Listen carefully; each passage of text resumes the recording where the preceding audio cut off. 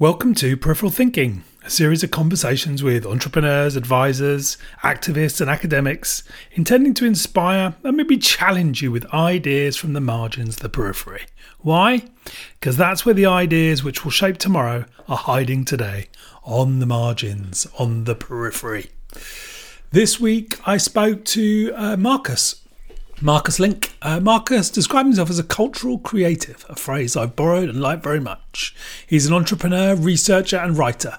He's co-founder and director and the chief operating officer of New Foundation Farms, and a regenerative disruptor enterprise in the UK agri-food sector with the mission of establishing regenerative agriculture at scale by transitioning farming practices from unprofitable environmental problem to a profitable ecological solution.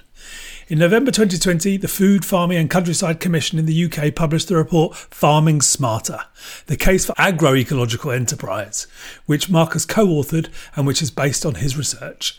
As a writer, Marcus' special interest is in the theme of human becoming, and he publishes his essays, poems and stories exploring the inner journey on his blog, foolsjourney.me. Marcus, welcome to Peripheral Thinking. Great pleasure to be here, Ben. Thanks so much for the invitation. You're very welcome. Now, maybe you can give us just a little sort of potted history of who you are and what brings you to where you are today, as potted as that can be. Yeah, I'll do my very best. Maybe just start with how I describe myself in my own thinking today. I consider myself to be a writer, a researcher, and an entrepreneur. And in one aspect of my life's journey has been to live through such paradoxes and then discover that actually these paradoxes have a level at which they are integrated and they just express themselves in different arenas of life in different ways. The challenge that remains then is how do I make time for one or the other and find the space and time to do it all. Underneath these three pillars, if you want, maybe at a higher level, is something that Paul Ray in 2000 called the cultural creative. And I'm just going to quote a little bit there from what that means, because I think many may recognize this kind of impulse. And cultural creatives are people who see careers which are fulfilling and provide meaningful contribution to their communities or the world at large. Because of their emphasis on growth and development, cultural creatives can be found reading often. So what I do is very much tied to a restless curiosity. I want to know about things. And that often leads to the confrontation with the world as it is today, because there is that sense, it could be different.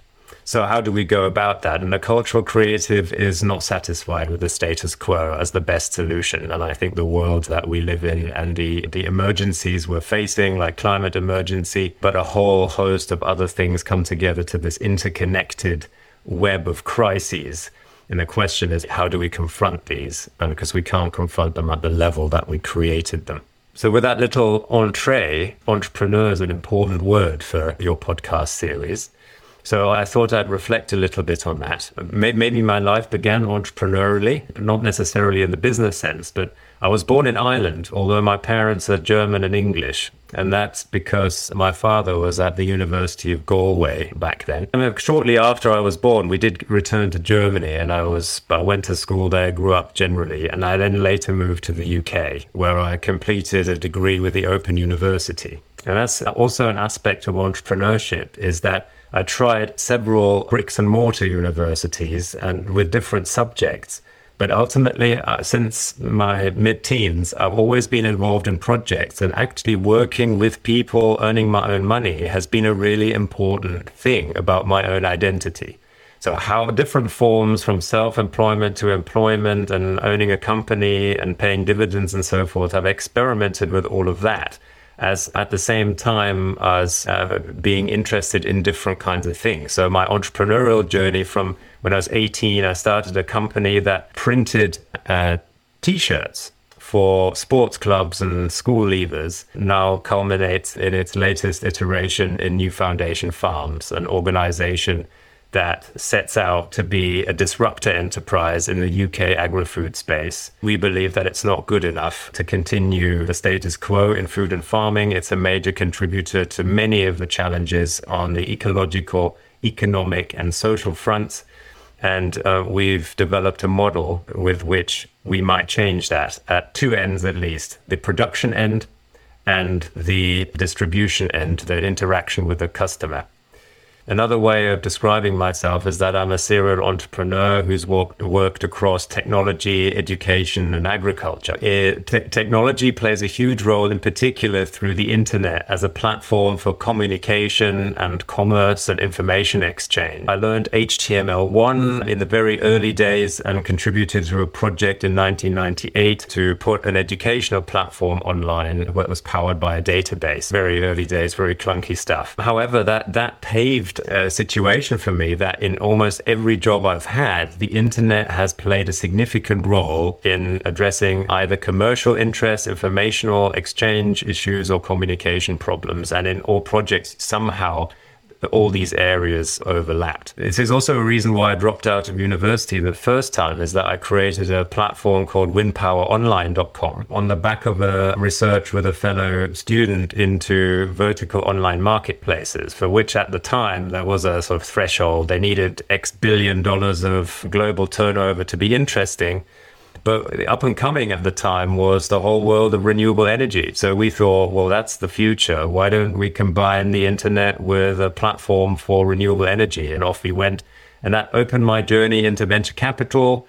Through my exposure to venture capital, I got involved with biotechnology projects. And it was in biotechnology that I had my first real sort of crisis. I'd call it a quarter life crisis. As sort of just millennials, we were entitled to quarter life crisis. And this was a real dilemma for me. It was the recognition that, and these projects all had a veneer of purpose, but ultimately the reality behind closed doors was absolutely ruthless profit seeking and an engineering of a world that was designed for the maximization of ultimately personal profit. Working with other people was a necessary evil on the way to one's own profit maximization. That's how I experienced it. And I struggled with that because I was interested in the purpose side. I recognize profit as business hygiene, as opposed to a goal in its own right. So I finished my degree with the Open University because that allowed me to live my life in a way that I wanted to. I studied philosophy, religious studies, and did a few business things on the side because of my interest in how people tick and why they're motivated to do the things they do. With hindsight, I chose the wrong subjects, but that was my motivation. Got that finished, and then I ended up working in England for an organization called Riverford Farms. So this was a combination of technology, education, and agriculture, where I was hired to set up the meat box scheme, which at the time the business had already done a very good job of growing and selling by way of vegetable boxes, which is what a thing that Riverford pioneered. And they had many franchisees across the country. And the challenge was, how do you take something as complicated as meat and deliver and roll that out at the same time into this network? So there was an effort of scaling that was required. And I brought my technological and managerial background and grew the meat box production around the vegetable box business and scale that up, including all the supply chain issues of working with the small and large farms associated with Riverford, coded the software that ran the purpose-built facility, the meat processing site, and all sorts of other things, and took it from 5 boxes a week to 5,000 boxes, by which time I needed a break.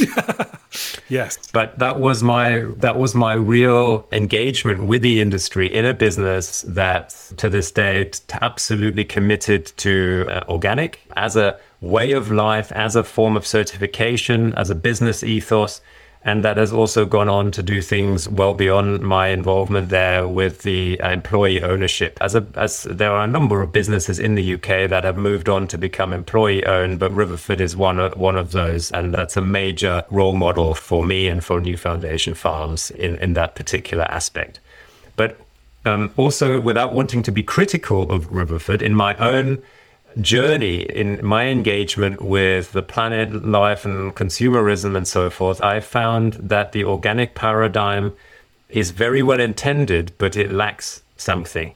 And there are different angles to talk about this, but essentially, when you farm organic, this is no guarantee that you're actually having ecologically positive impact.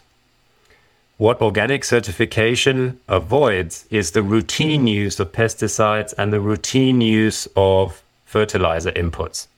It doesn't mean that you don't use pesticides. It doesn't mean that you don't use fertilizer. And it certainly means that at the large scale, you do still use industrial methods, including heavy machinery. It's an engineering exercise, a logistics exercise that uses the soil as a medium to grow food and fiber. And that means that the environmental impact in the bigger picture of things is certainly better than many industrial conventional orchards. However, ultimately, it is not one that has the outcome of regeneration of soil. It has as its goal the growing within the industrial paradigm of food and fiber in such a way that it doesn't use chemicals. And there are lots of people who grow organic, especially on a small scale, who take this a lot further. But on the certification level, and that's the important thing, the standard setting organizations, they police the inputs, not the outcomes. So this is in terms of my evolution of my thinking, one of the big insights is that the way we quality assure the way we live within our society with means that may actually be counterproductive to the values that we espouse.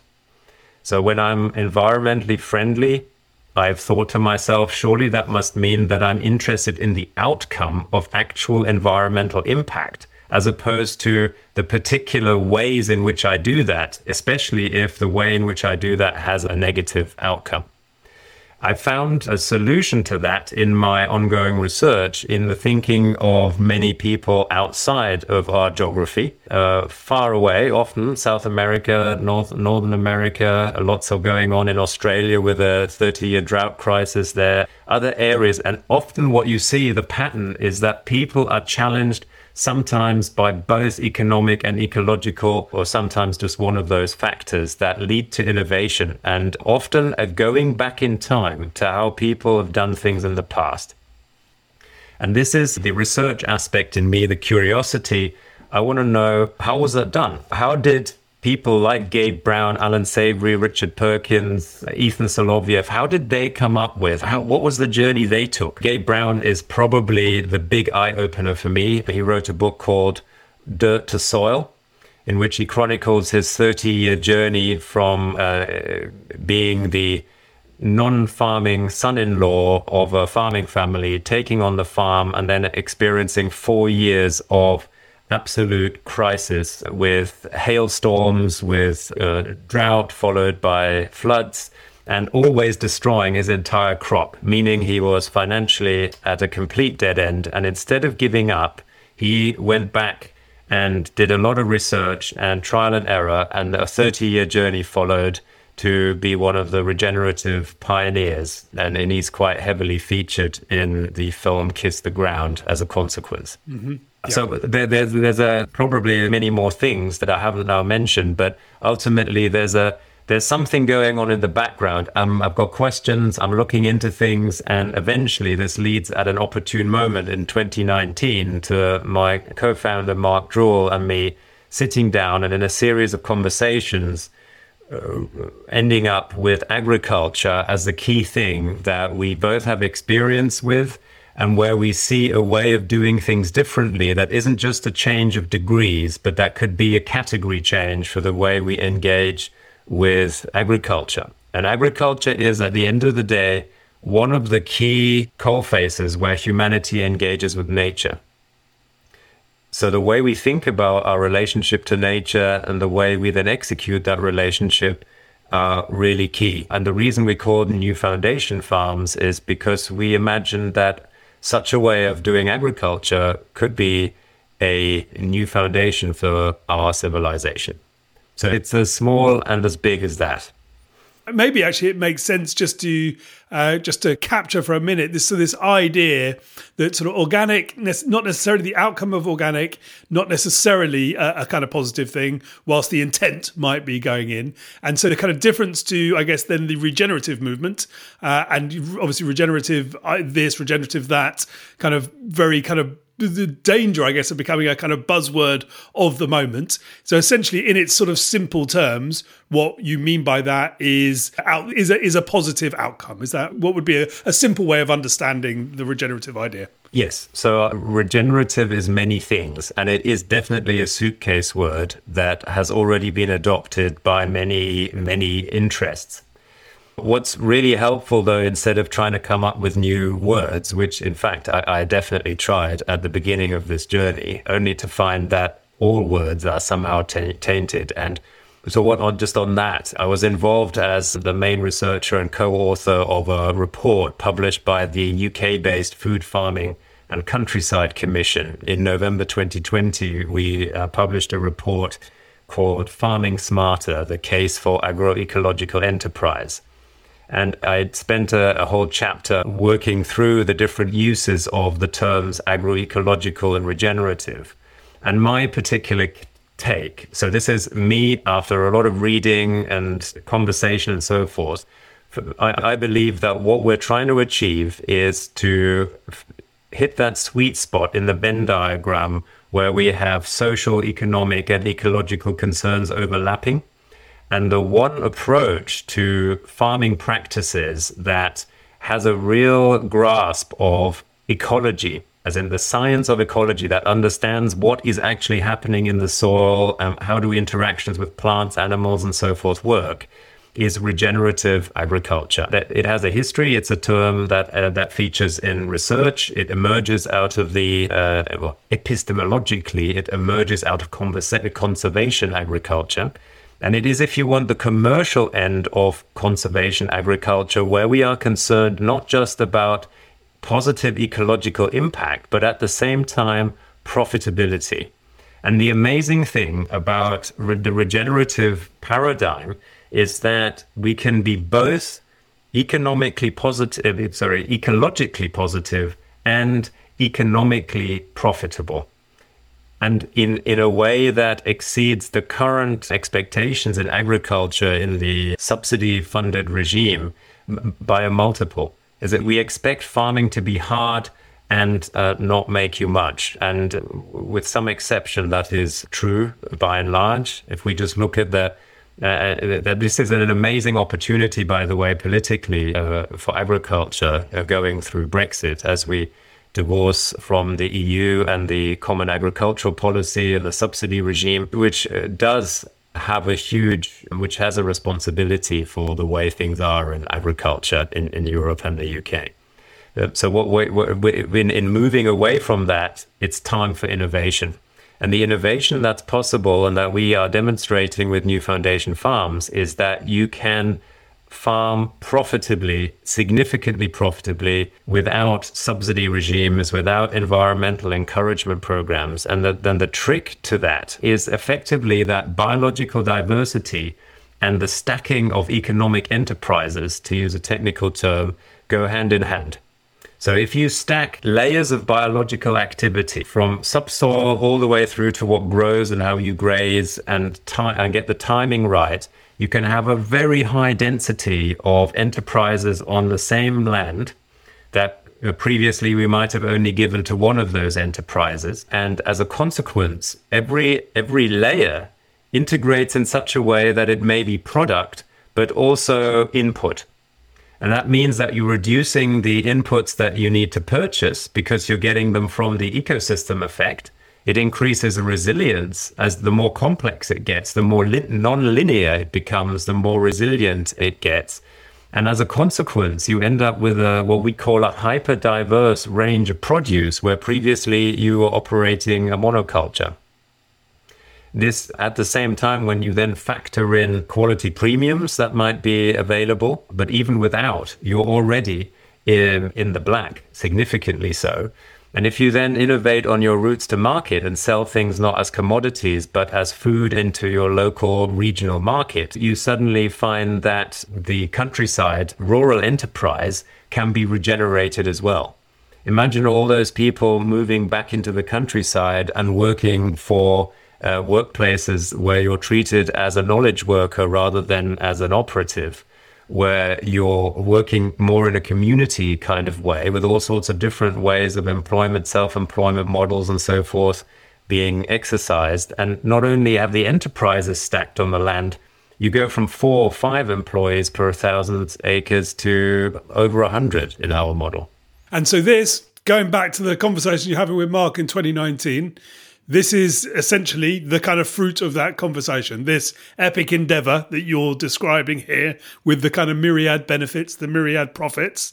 This is the kind of fruit of that, of those conversations. Is that right? So if you were going to borrow the awful phrase of the elevator pitch of New Foundation Farms, I mean, how do you describe what it's doing and what its essence is? Yeah, I'm terrible at elevator pitches because I always want to go into the detail and tell you all of that, which is why I'm the COO and not the CEO. But in essence, in investor conversations, New Foundation Farms is a disruptor enterprise in the UK agri-food space. And what that means is that we combine the latest knowledge in terms of production, but also in terms of direct-to-consumer marketing with finance in order to create a disruptor that's able to produce food and fiber of high quality profitably at scale. So the one thing, just to break out of the elevator pitch as we're now walking down the corridor, I've talked a lot about the production end of New Foundation Farm. So there's a farm and we're raising funds for a 1,000-acre farm. On a part of this farm, there may be a barn, and that barn is now going to be repurposed as a processing and retail space of approximately 1,000 square meters. And what that enables is that it suddenly goes from an organization that's got the production right by being regenerative. That means it is regenerating the landscape within which it is based, and not just selling into the commodity market, but actually processing the food on site means more employees, more enterprises stacked on the same 1,000 acres. And then from the production space, then feeding into the retail space, which it's no better way than to smell and taste the food. Imagine a cafe restaurant. Imagine that this then becomes the basis of a logistics hub that distributes food by home delivery direct to your doorstep within the region. And the word region is really important because we believe that long-term food is going to go back to a bio-regional model. We believe that the journeys for food shopping will by and large become shorter. We will be able to grow greater diversity of food in the region. And instead of being dependent on the global food supply chain, we will be topping up our local food basket with the global supply chain as opposed to being dependent on it. And that's for us, in our view of looking ahead 10, 20 years, inevitable. And it's also desirable to have greater food sovereignty as an island nation. And so our model goes from developing a 1,000-acre farm to a 10,000-acre bioregion, and then to multiplying that 5 or 6 times across the UK, helping other teams in other regions to establish the same kind of things, learning from all the mistakes and great things that we did on the first site.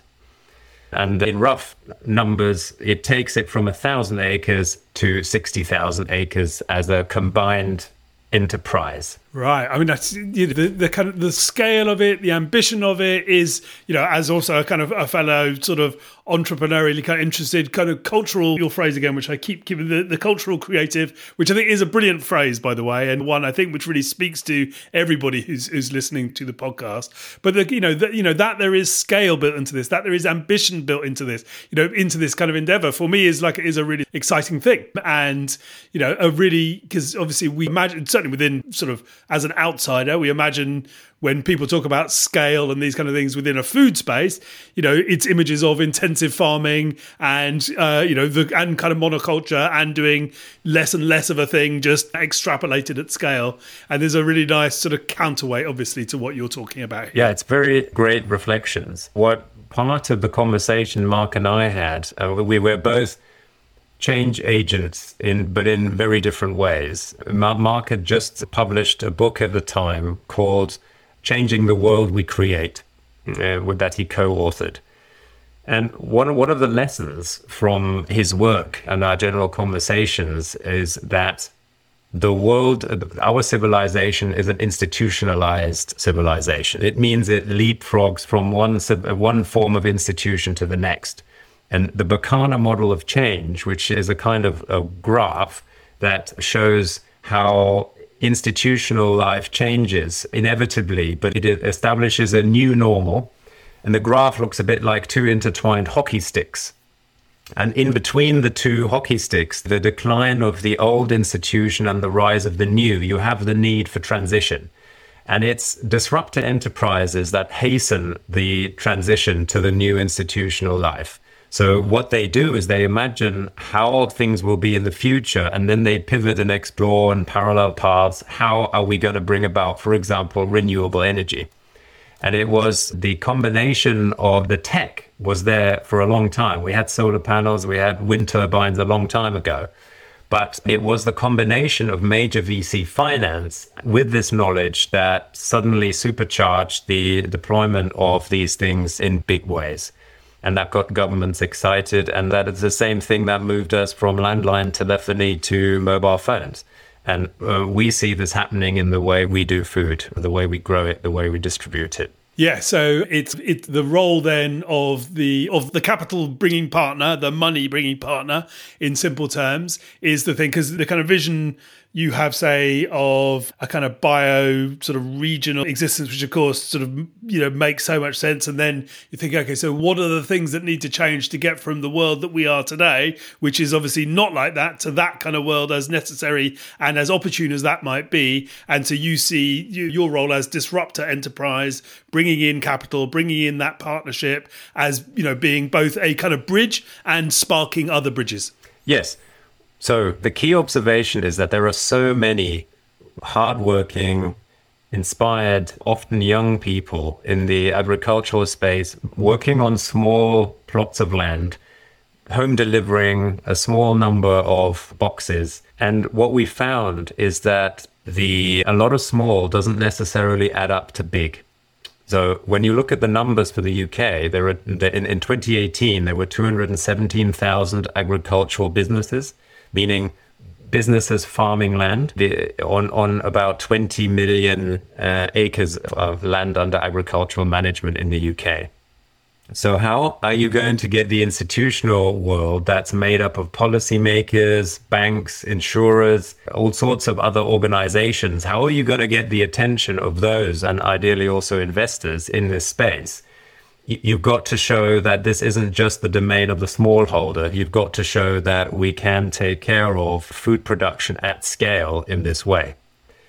And one of the examples that's really astonishing is the Balbo Group in Brazil. The origins of this business go back to the early 1900s, but especially under the leadership of Leontino Balbo Jr.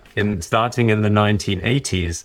This organization specialized on sugar production, which now controls 34% of the world's organic sugar. It does so on 60,000 hectares of land that is, on the face of it, a monocrop sugar operation. But the way they do that is that they actually switched their model from growing sugar to caring for an ecosystem, looking after the ecosystem that also grows sugar.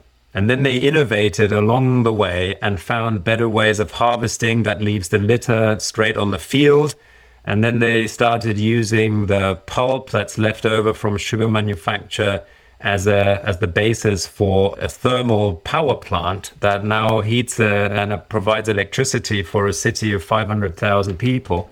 And what's left of that goes back on the field. It's totally circular. And the level of biodiversity on these farms exceeds 50% of the nearby Sao Paulo National Park.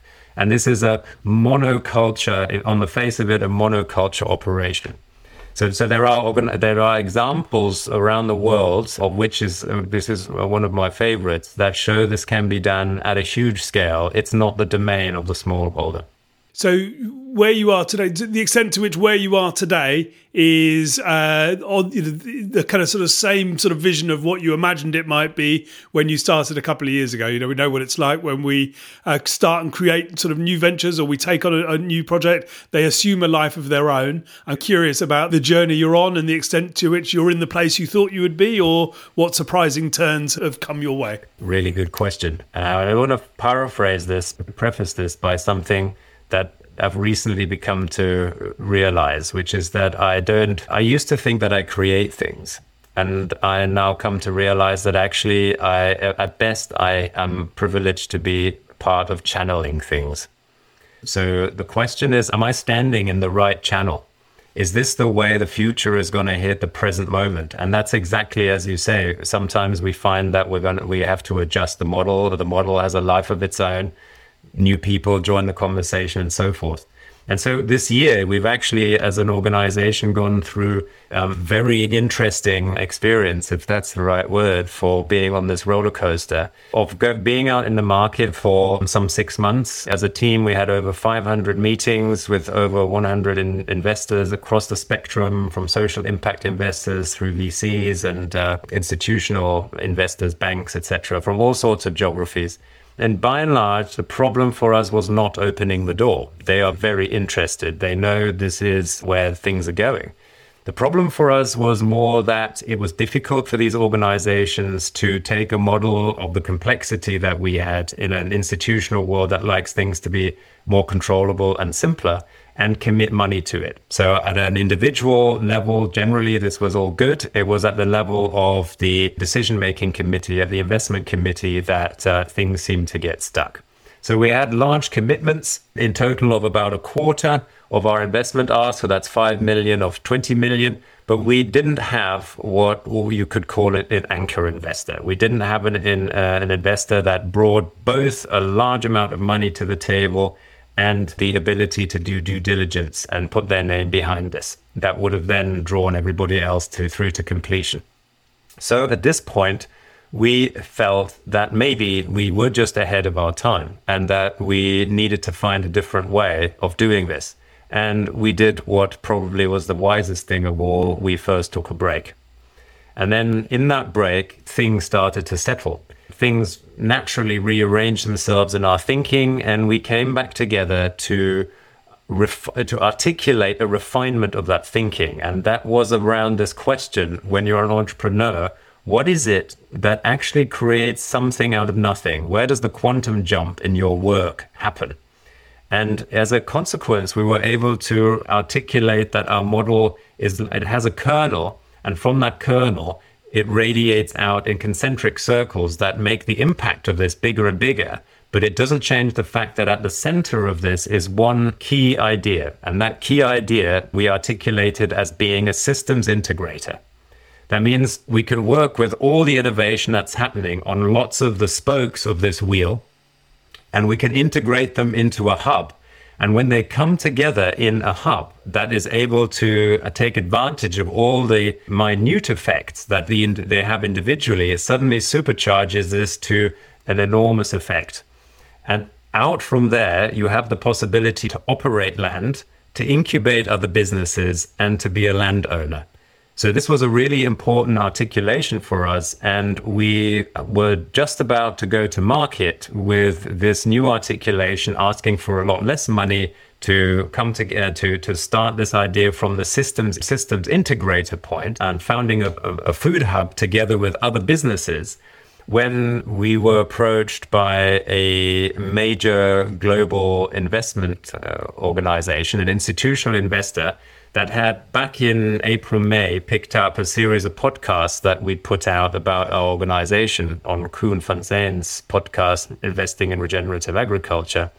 And they said, we really like what you're doing. And this year we've gone through a re-articulation of our values. And you won't be surprised to hear that sustainability comes before everything else. So we're looking for projects that can spearhead the development of two things. Firstly, we need to offset carbon, and we see that possibility exists in what you're doing. But we also see that there's a new asset class in development, an asset class of regenerative enterprise.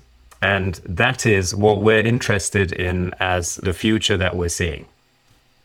So conversations are underway. Very early stage, and I am not privileged to say any more about it at this point, but what it emphasizes is the unforeseeable nature of the entrepreneurial journey, and how, as an entrepreneur, you're actually not just yourself, and it's not just your own conscious effort. You are somebody who sits at the edge of something, and you attract other people into the conversation, and it may take them some time to get their head around what you're saying. And maybe one thing there is that at this time is a bit like a pressure cooker. I think that the COVID pandemic, the climate change we've undergone, the Zoom conversations that we've all been through, and this realization that something has to change, all contribute to this. And it's I don't want to use the word younger because it's also a function of age, but there's a generation in these institutions that is now somehow empowered to go out and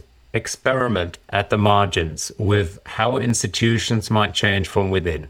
And that is also the kind of innovation that's led to this conversation we're now having. There's somebody who's thought about this, how does this work with my organization? How do these projects around the world do this? And where's the overlap? How are we going to come together? Really important aspect that I totally overlooked and, to be honest, also dismissed. Yeah. So which bit did you overlook and dismiss? I was less optimistic by the summer about the possibility of institutional, large global investment companies getting behind this, because up until that point, it seemed to me as though there was a need for these to be invested in very large scale projects that were repeating something that had already been tried and tested. So there's obviously loads in there I'd really like to go towards it. I'm really curious, like what the sort of the investment house, what their interest, what they understand regenerative enterprise to be. Maybe we can come back to that. The other thing which had really sort of struck by what you're talking about, which I guess is a little bit kind of playing on the language of what you're talking about, but you're in recording those podcasts. There's a kind of an element of planting seeds, aren't there? There's throwing seeds to the wind, and you don't really know when those seeds are going to take hold or where those seeds will find their way to. But the importance of actively contributing, actively sharing, because like you say, the entrepreneurial journey will take, I like you talking about the kind of channeling of it. And actually all we can do is engage with it sort of optimistically, curiously, positively, constructively. And, that is a kind of a sowing of seeds, isn't it? And then who knows where the seeds come back to. I really appreciate your use of the word seed as a metaphor here, as it's actually something that came to me in September when I found myself on my own quest, not quite knowing how to take things forward. Ended up going on a pilgrimage in Italy with 11 other leaders from different walks of life.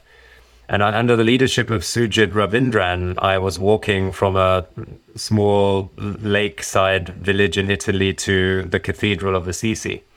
And on the journey, Sujit posed this riddle to me. And he said that my farming idea, this idea of regenerative farming, maybe I should look at it as a seed. And a seed, he said, can be a tree. And it can also be bird food. And I wrestled because I didn't want it to be bird food, right? But then I suddenly recognized that there was a whole lot more to this. That the creative gesture of a tree that gives totally freely of all the seeds. We know out of the abundance of forests around us, and we also know the abundance of birds. And so there's actually plenty. And that's precisely what he was on about, is that in the ecosystem, something happens that can only happen when we just surrender to it. And that's what I experienced here, is that suddenly the conversation came back to us when we least expected it. So in just to take this articulation to an extreme, it's a little as though we surrendered our idea. Whatever was going to happen to it, we were no longer attached to a particular outcome. And it was precisely then as though that was an invitation. And now we could receive this conversation in a way that we wouldn't have been able to before. And the soil wasn't ready. So that process, right, which obviously in talking is very easily described. I'm going to surrender the idea, what will be, and I'm not going to be sort of attached, of course, is obviously much kind of harder in practice. Was your kind of ability to do that, is that linked to kind of slightly throwaway line you used earlier about the kind of, we took a break?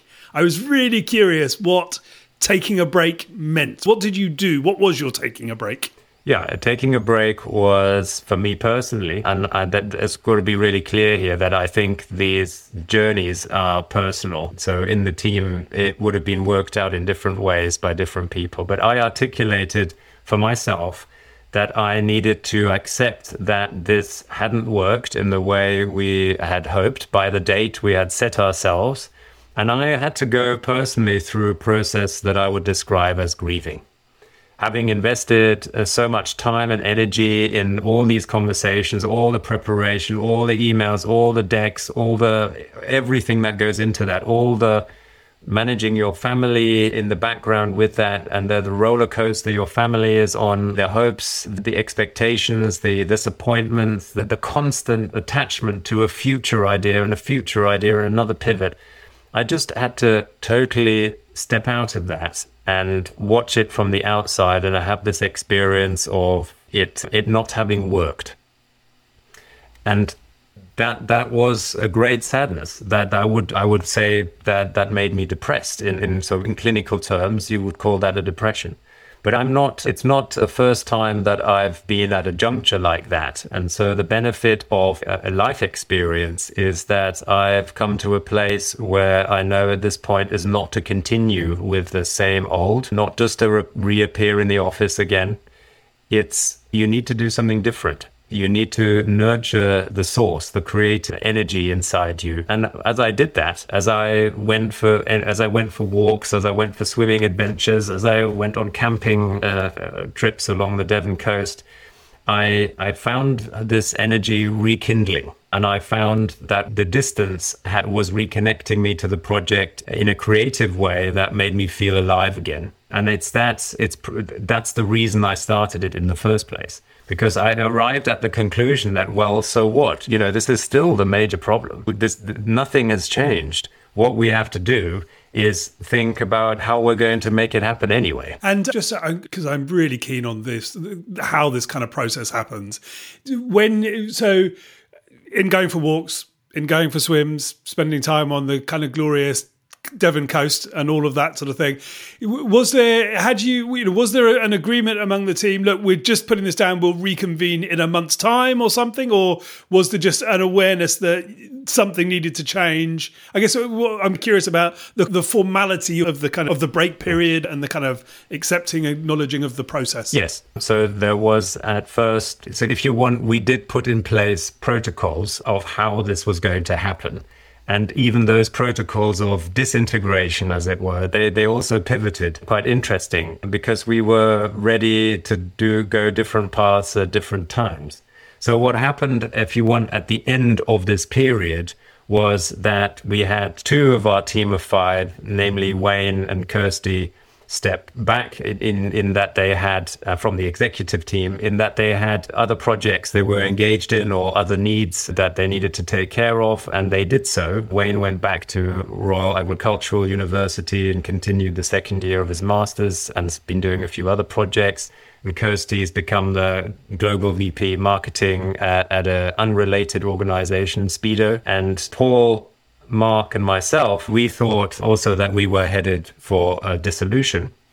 But then we ended up having a few conversations, a few walks together, and the outcome of which was that we are now the executive team, Mark in the role of the CEO, I in the role of COO, and Paul in the role of CFO. That's the reorganization of the executive team that's taking this forward at this point. You said you sort of assumed you were heading towards dissolving, essentially, and whether that actually is the thing which then created that assumption, this is where it's going, is the thing which allowed the kind of or invited the grief and kind of invited the opportunity for it to go. So there was a kind of active, conscious, actually, that is dying. An assumption that was dying. I do think that death is not a bad term. Yeah, I do think that there's a cycle of life and death or rebirth in ways that, well, apart from it being an ecological phenomenon, I think that it's also so in the creative journey, is that sometimes we have to accept the life that something has in and of itself, and however attached we are, the attachment isn't going to make it happen. And it's the surrender actually comes in letting go of the attachment. And the real mastery is of being able to feel the thing fully and yet being non-attached. I'm still learning that. But so this at this point, at this particular juncture of my life, I was able to let go. And in that letting go of my attachment, I found myself reconnected. And I would say the project it is a different project, and yet it's also clear that it is the same project. Yeah.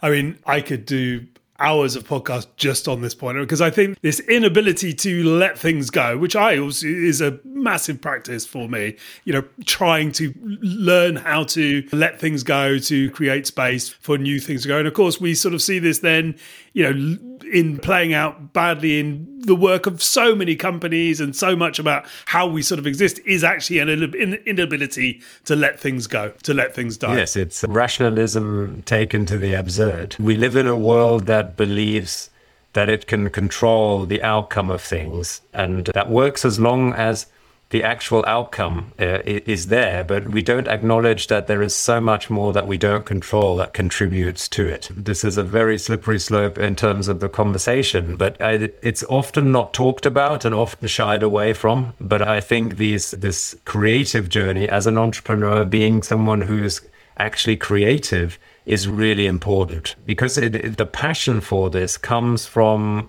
in my case, from my concern for something that is greater. So I consider myself as being in service of something that I find quite hard to express. And on my LinkedIn profile, I say something about a better society and planetary viability. Those are a bit sort of systems thinking ways of articulating something that's much more complex than that. It's about the interwovenness of all things, and that we all have a decision to make with every act that we perform as to whether we want to contribute to degeneration or to regeneration. That reminds me, I was listening to an interview that Paul Hawken with his talking about his recent book Regeneration, and it just actually articulated it in a very sort of similar way to that. Actually, at the end of it, we all then have a choice in what we choose to do today, what we choose to buy, what we choose our companies to do. Actually, do I want this act, this endeavor, this effort to be one which ultimately sort of generates life, or one which takes away life? And I think it's a sort of stark and useful. It is. And yet there's also immediately the danger again of the attachment to a particular outcome. And that however hard that one is, I do feel that in my engagement, I have to accept that firstly, I may be wrong. And secondly, that the way I choose to do it, however noble the intent, may be wrong. And there's a lot to learn. So stepping away from the immediate attachment actually helps me do what I'm doing better. And because it's not about the doing, the doing is like the execution of the higher level intuition of how I am engaged with the world around me. And it's the openness to that I'm ultimately powered by.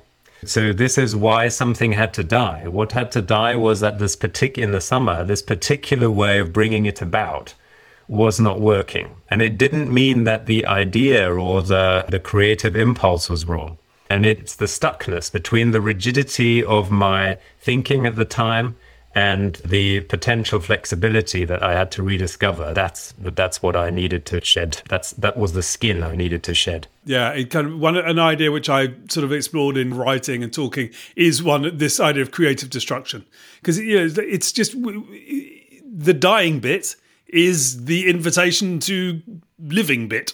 And I think anything which helps us on that kind of practice, and just at least remembering the importance of that just feels kind of just really important to me and potentially worthy again of a whole new podcast. It's one thing I just sort of pick up on that you referenced. So you were talking about the kind of the potential institutional partner that had bubbled up through having caught one of the seeds or caught some of the seeds that you'd thrown.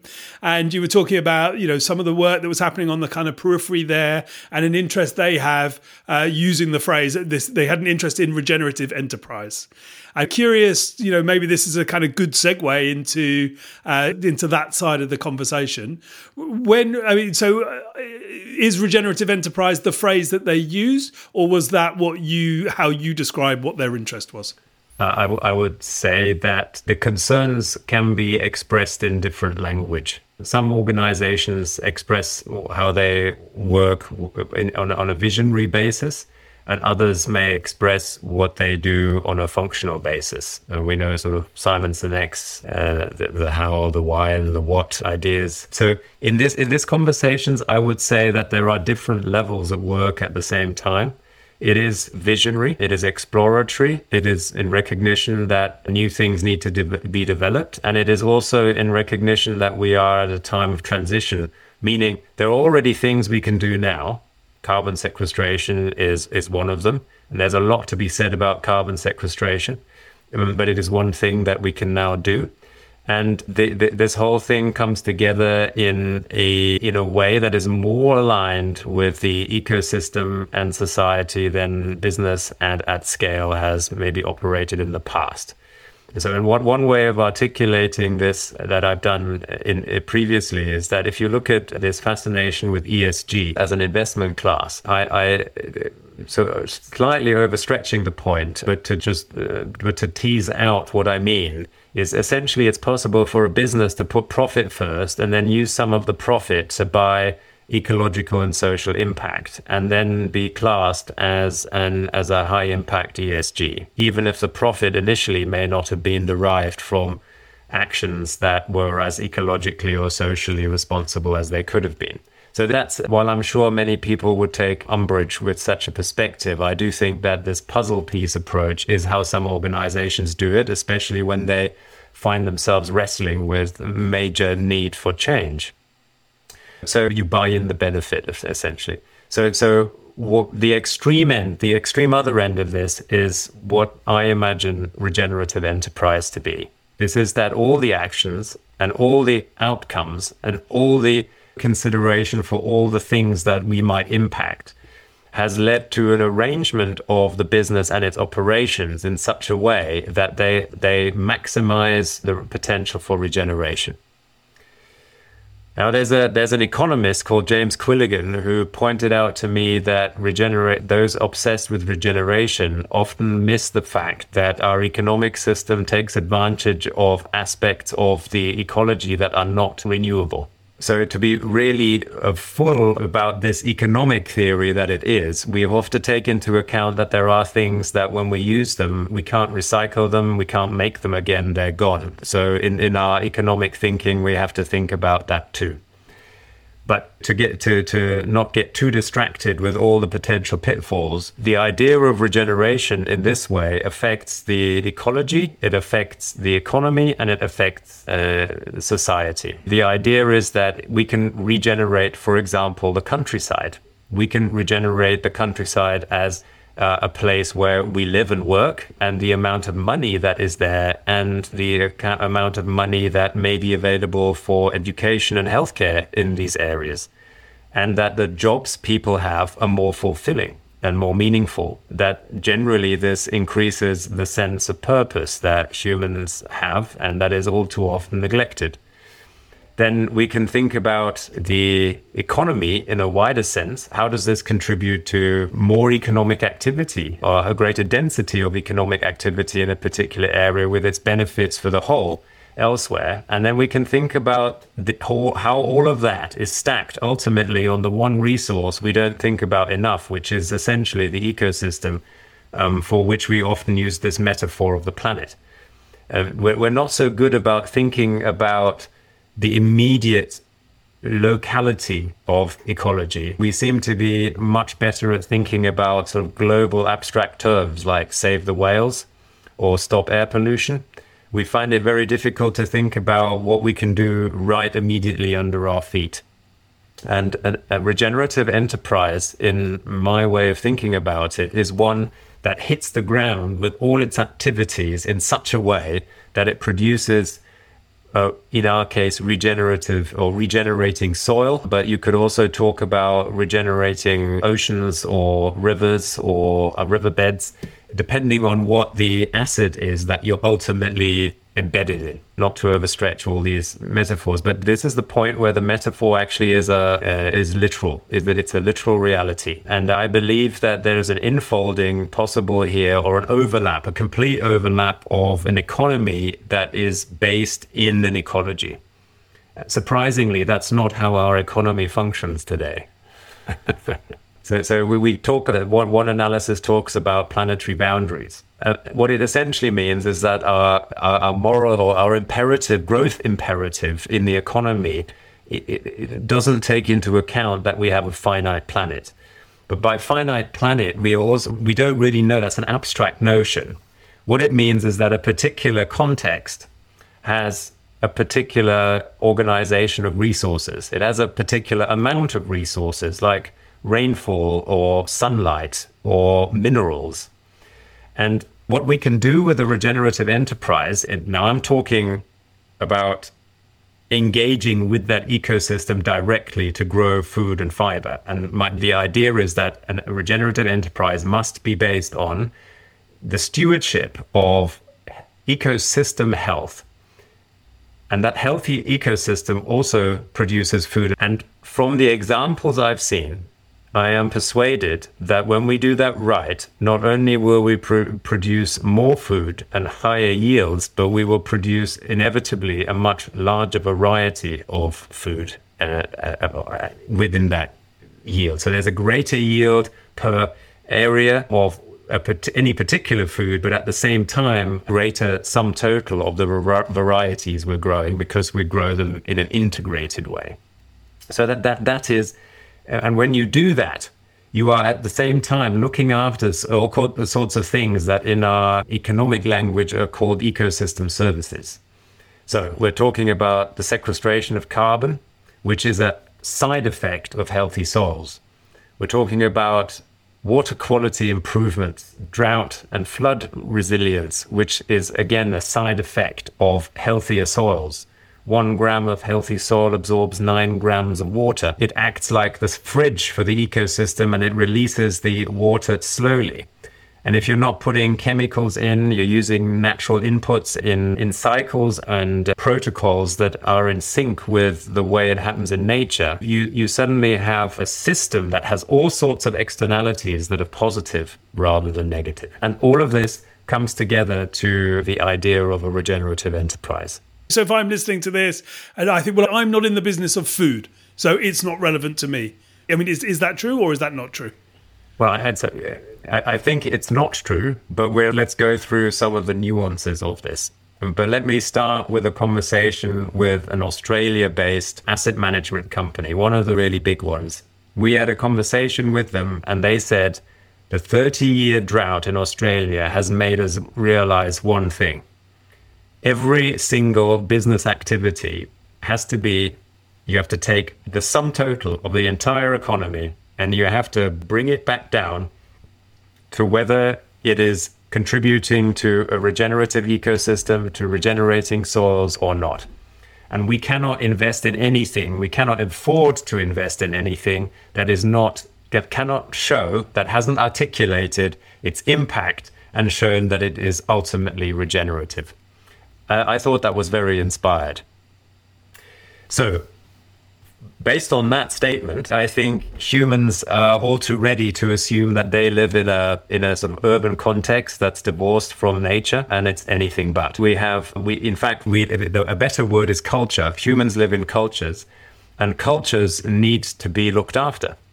And we are recognizing more and more how fragile these cultures are that we built up along the side of rivers or on sea fronts. Nuclear power disasters, global warming, all sorts of things are gradually having an effect. And we're finding that the fortresses we've built are actually quite weak and they have a negative impact. And just To introduce some more concepts here, our economy currently thinks in stocks, or another way of putting that, it thinks in piles.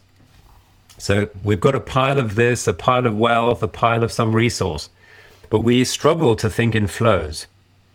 Nature works in flows. Ecosystems work in flows. A pile somewhere can be very good for the ego.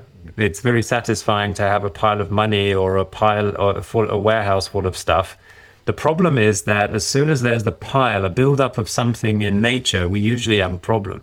We have a problem of non-distribution, which can be terrible. But it could also be disturbing over a small amount of time. So disturbance, when it's impactful over a short space of time, can actually lead to greater resilience.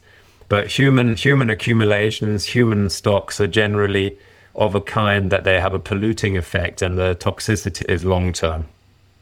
So I think anything from the way we flush the toilet, how much water goes down the toilet, the kind of toilet paper we use, the toothbrushes we use, the shopping bags we use, where we go shopping, the food miles, what vehicle we take to this. Do we really have to have this meeting in person? Can we not do it digitally? Who pays?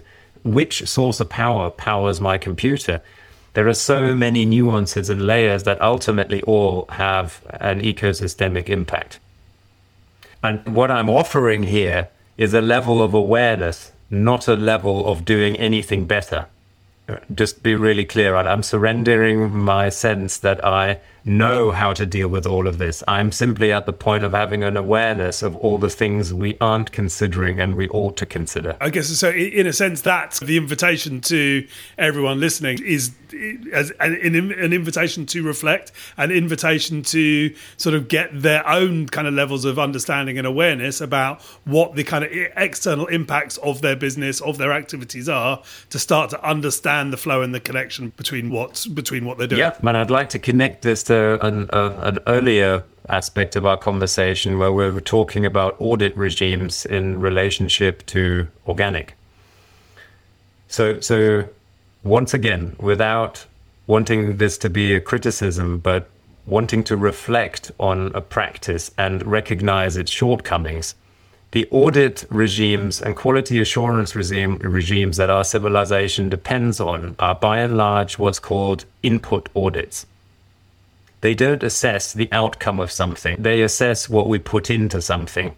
And then we have the assumption that if we leave something out, like chemicals and pesticides, that it's inevitably healthier and inevitably more ecologically friendly. And we now know that's not yet the case. So there is more work to be done. My thought was connecting this to, well, how can we do it differently? The first thing I said at the time was that let's focus on outcomes. That doesn't mean that the inputs don't matter, but it's the ingredients and the recipe together that looks at how have we actually increased biological diversity? Is the effluent from this farm, does it really contain fewer minerals? Is the carbon actually sequestering? Does the soil run off when it rains? Those kind of questions are quite relevant. So how do we then get to a place where we've improved on that? That requires an understanding of the factors at work in an ecosystem. But the point I was trying to get to here is that maybe we're a bit too hard on ourselves. This is an enormous project that we're trying to stem. We're trying to stem an enormous tide. So our articulation is that when we're trying to be regenerative, we're on a journey. This isn't about a hurdle rate, after which once we've achieved that, we just continue doing the same, believing that it's right because we passed some kind of a hurdle. Rather, we see this as a journey of continuous improvement. Anybody, wherever they are, can orientate themselves in the regenerative direction. Wherever you are, you can start now. And you can make tiny adjustments that you are able to manage with all the time pressures, with the shopping habits, with the budgets, with the time you've got, with the conversations you can have with your family. They don't have to be onerous and unachievable, because that's the best recipe to start off very enthusiastically and then find yourself not getting very far at all. It's got to be fun, and you've got to notice that actually you can have an impact. So fun is maybe not the right word, but rewarding. The reward comes from it being achievable as well as from it having an impact. So when we start looking at a regenerative direction and decide that we're going to put the momentum that we can in that direction, that's our belief, our articulation, then we are beginning the regenerative journey. This is not an invitation to keep it at a low level. It is an invitation to start at a low level and see that actually, especially in business, your input costs start to go down. It's rewarding to have greater profitability, to find that your farm is more resilient to pest, all out of itself. There are so many benefits attached to this that each farmer on their own land will discover in their own way. Every household, we can break this down into all the fractals of our society. Your question was, does this just apply to farming or does it apply to other aspects? And my answer is, I think this is an issue of our civilization, everything we do. New Foundation Farms, it's a new foundation, as in the idea is it's a new foundation for our civilization. So one of the other things that I was really interested in, which I heard you speaking about before and you touched on earlier, I think coming out of this kind of the relationship between kind of the ideas of employee benefit and how that might sort of be an expression too of these more resilient ideas, more regenerative ideas. And so is that another way that these regenerative ideas are turning up in New Foundation Farms? Yeah, you've heard me talk about creativity and that being the source for my own work, but also my belief that in a way we all channel something from an inarticulable source that we don't control or create, although we often believe we do. I believe that value system can be reflected in the way we work together as organizations as well. And one of the things that we've been exploring at New Foundation Farms is how we might reward everybody who works for and with New Foundation Farms in a way that allows them to benefit from its profitability. So when I started my working life, I had a very uneasy relationship with profit. I somehow, despite the fact that I wanted some of it, I also felt it was a dirty thing. I now recognize that ecosystems depend 100% in each layer on profitability. That is, it's a hygiene factor. When something works well, it produces a profit, and then that becomes the seedbed of another layer.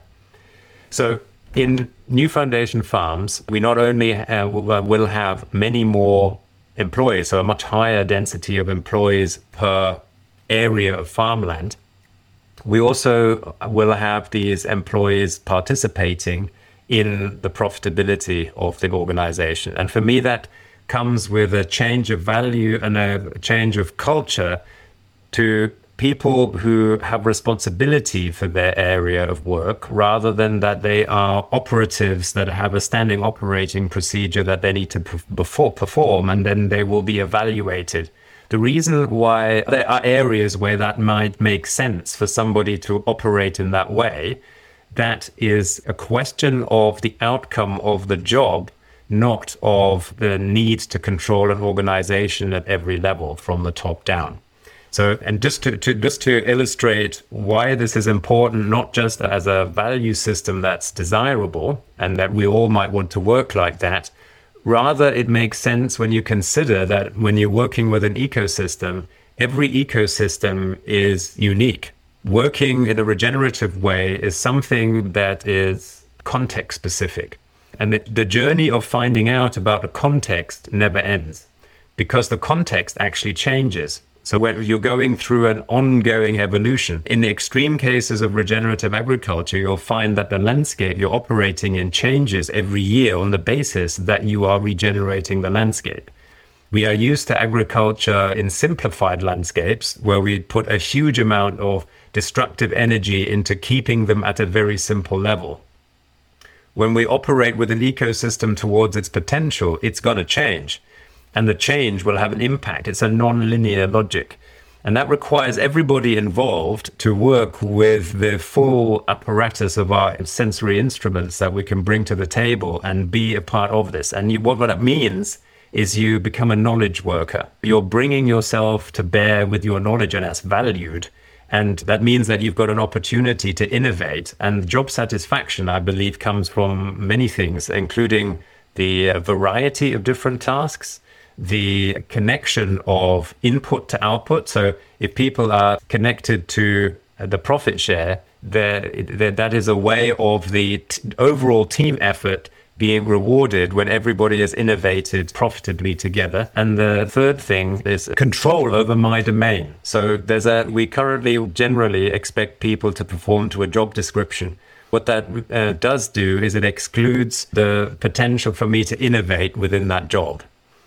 And while there are limitations to everything I've just said, the limitations should be dictated by the outcome in service of the overall organization, as opposed to my management style because it suits my ego. And so essentially what we're talking about is roles defined by outcome, not roles defined by tasks. Yeah. And I believe that humans, independent of their level of schooling, when it is invited, have a thirst and an inquisitive nature that they are good. We are naturally good at connecting to other people and, in fact, the landscape around us when we are invited to do so. And that is a journey. There will be many mistakes made, and maybe I'll have to revise my statement, but that is the belief with which I'm going into this. Yeah, and I mean, it would be a belief I share. And I guess a fourth point I would add to your three in terms of the kind of the human response which is touched on what you just said there is a wish to learn and a wish to develop. And so, of course, if we have that input output, we have a feeling of agency, we have a feeling of being valued and being connected to outcome, and we have an environment, a culture which is richer by me learning, and I appreciate that. Of course, then there is a kind of dynamism in there which has to talk to who we are. Absolutely agree. I believe this word agency that you've just used is very key. We are, by and large, held hostage by a situation that the natural agency or authority we carry is often educated out of us with the best of intents.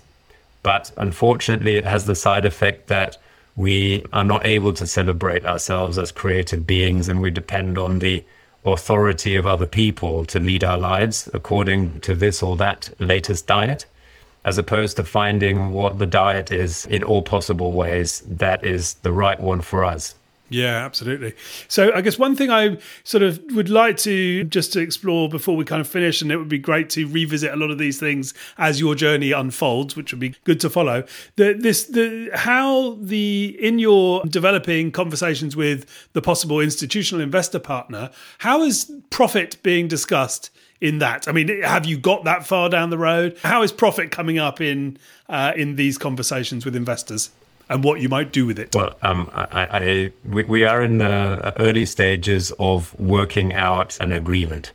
And I really need to be vague to allow as much creativity as possible. I would say that obviously there's an assumption that we will be profitable, and a lot of attention is being given to the fact that we've made claims around this form of agriculture, and working within the agri-food system is more profitable. And there's also a recognition that there's a connection, although it's not a necessary connection, between the profitability and the ecosystem services that this impacts on. So those things are being recognized as part of the understanding of what a regenerative enterprise is in this conversation. And I'm really pleased about this institutional interest in this, because it's such a positive sign. Have you, I know sort of cooperative is a loaded word, but just the kind of principles of involving everybody in the journey, whether that's understood cooperatively, whether that's understood as kind of employee ownership, those kind of ideas, are those principles and ideas which, through all of the conversations you had with institutional partners, were respected and acknowledged and likely to remain on the table? Or is that something which you were sensing sort of conflict and uncertainty around? Oh, it's a really good question. And yes, cooperative is a loaded term, but there are certainly in agriculture many very good examples of cooperatives serving a very good outcome in terms of running a complex business. So I don't see the term or the history of cooperative as a hurdle. I think the main issue for us in our analysis of land ownership was not that you had to own the land, but that given the mindset that we're working into at the moment, the fastest, the greatest impact in the shortest possible time